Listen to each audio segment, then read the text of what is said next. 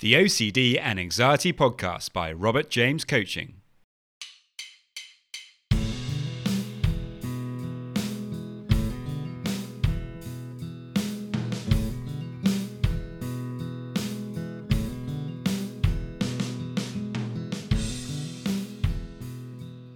Hello and welcome to the OCD and Anxiety Podcast, where we explore how to have a more positive relationship with anxiety disorders, taking back control so that you can start living the life you choose and not the one chosen by your fears.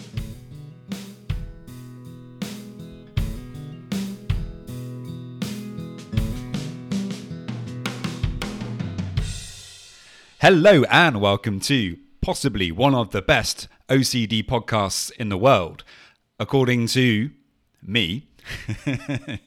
And welcome to episode 158. I hope that you guys are doing very well. And if you do happen to be struggling with OCD and anxiety, then you can get a free session with me. To get that, all you need to do is to head over to my website, www.robertjamescoaching.com.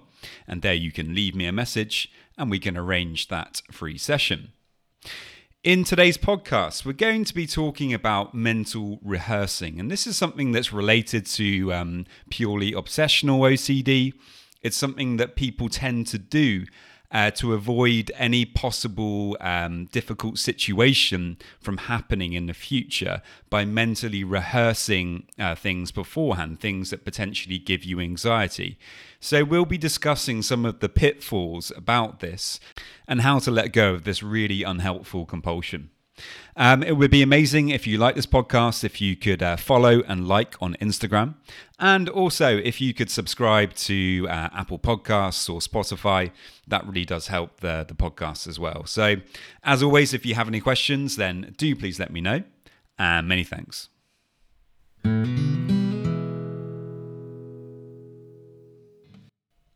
So, first off, what actually is mental rehearsing and why is it so problematic?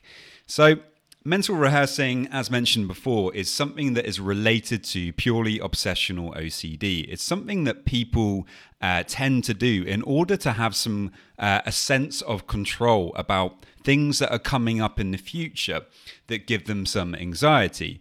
And what people tend to do is they tend to worry about any possible scenario or event that could happen at this future event that's coming up. And what they do is kind of rehash this situation again and again and again in order to try to eliminate any possible negative thing that might happen. And of course, this is basically asking yourself to do the impossible, because it doesn't matter how many times you rehash a situation and go over it in your mind. There's always going to be more potential things that could go wrong. And so really what you're doing is you're setting yourself up for a lot of misery, a lot of anxiety, and you're perpetuating the OCD because, of course, rehearsing is actually a compulsion.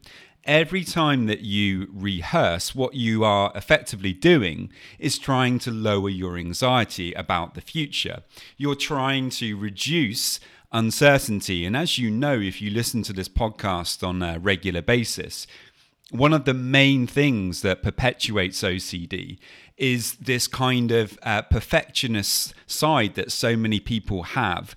If you struggle with OCD, of wanting to eliminate uncertainty, of not being able to tolerate any uncertainty. Now, of course, we definitely can tolerate it and we can learn how to do that. We can teach ourselves how to do that. And that's a big part of the process of learning to overcome OCD and doing exposure work. But it's so difficult to do that if you've got into the habit of mentally rehearsing things and, going over this stuff to try to help you to feel less anxious about it. Habits are, again, a huge part of OCD. If we want to learn to overcome OCD, we've got to look at what are the habits that we keep coming back to, because those are the things that are keeping the whole process going. So in order to illustrate this a bit more, I wanted to share a kind of personal story about me and my OCD experience, and how I used to use mental rehearsing a lot, and how actually that was really keeping me stuck. And one example that straight away comes up into my mind was when I was kind of in my kind of early 20s. I remember one of my cousins was getting married, and I was really looking forward to the occasion, really looking forward to seeing all of my family and friends, and obviously, seeing my cousin getting married. It was something that is important to me. My family is important to me, and I really wanted that day to be something that I could enjoy, and something that I could remember and have a positive, have positive memories about, and generally have a positive experience. And as we know, OCD is very good at jumping onto those things that have emotional intensity for us, those things that are important to us in some kind of way. And so this event was definitely one of those things, and I wanted to make sure that I was going to be well during that day, that OCD wasn't going to come up and ruin that day for me, or that nothing bad was going to happen. And so the kind of mental rehearsing came in through that angle. It knew that this wedding was important to me, and so it got me effectively going over the potential situations that could happen in the wedding again and again, looking for the different angles, the different potential things that could go wrong. With me personally, it was also really focused on whether certain aspects of my OCD, might come up during that day that would make it very hard for me to be present and to enjoy that experience. Sensory motor OCD, for example, has been something that I've struggled with for many years. And that was one thing that kind of kept coming up into my mind. Like, oh no, what if the sensory motor comes up when I'm speaking with people, and I look strange, they'll be able to tell, and then my anxiety is gonna go up. Perhaps I'll have a panic attack. And literally, this is what you do if you're mentally rehearsing. And so, it's very, very painful, because obviously every time that you rehearse, you're performing a compulsion. So in reality, all you're doing is reinforcing the habit of OCD, which sadly makes it more likely in that future scenario that you are actually going to get stuck with the things that you're worrying about. Whereas if you can actually let this go, the opposite is also true. If we mentally rehearse less, then, we can start to actually feel a lot better. And when the actual event comes up, because we haven't spent so much time, worrying about it and being preoccupied about it, actually what tends to happen if we allow ourselves to stay in the present, that it turns out to be absolutely fine anyway. And just as an interesting side note, before I get into what we can start doing about mental rehearsing, I just wanted to say that, not all mental rehearsing is bad. You can actually do it in a positive way, where you're mentally rehearsing, seeing yourself being relaxed in these future situations, where using visualization meditation, you're able to, picture yourself in that situation that you're worried and scared about, and really see yourself being confident and calm, perhaps dealing with any problems that do come up in a positive way. And, this is something that can actually really, really help you. So mental rehearsing isn't all bad, but obviously, if you're doing it in a compulsive and negative way in order to push away anxiety, then it is a bad thing. And also, something else to mention here is that planning is also a positive thing. But there's a big difference between planning something once and then kind of settling on that plan and being happy with it, or kind of obviously revisiting and going over something again and again and again in order to remove all uncertainty, which is obviously compulsive and is going to lead to more problems. So with that being said, what can we actually do about mental rehearsing? Well, I think here mindfulness skills are incredibly important. If you're able to really come into the present when you notice that you're engaging in mental rehearsing, it's going to really, really help you. And I think there's kind of two main ways to do that. If you're on your own when you're catching yourself do this, and you're able to do this in a safe way, then I really suggest just stopping what you're doing.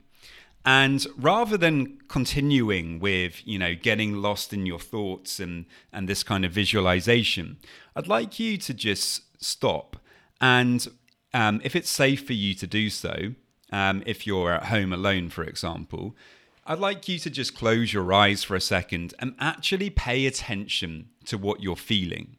Really try to allow yourself to feel whatever it is that you're feeling in that moment. Try to notice where you're feeling it in the body and try to pay attention to that and become curious about that feeling. Try to notice if it's more on the left-hand side or the right-hand side of the body. Is it moving at all?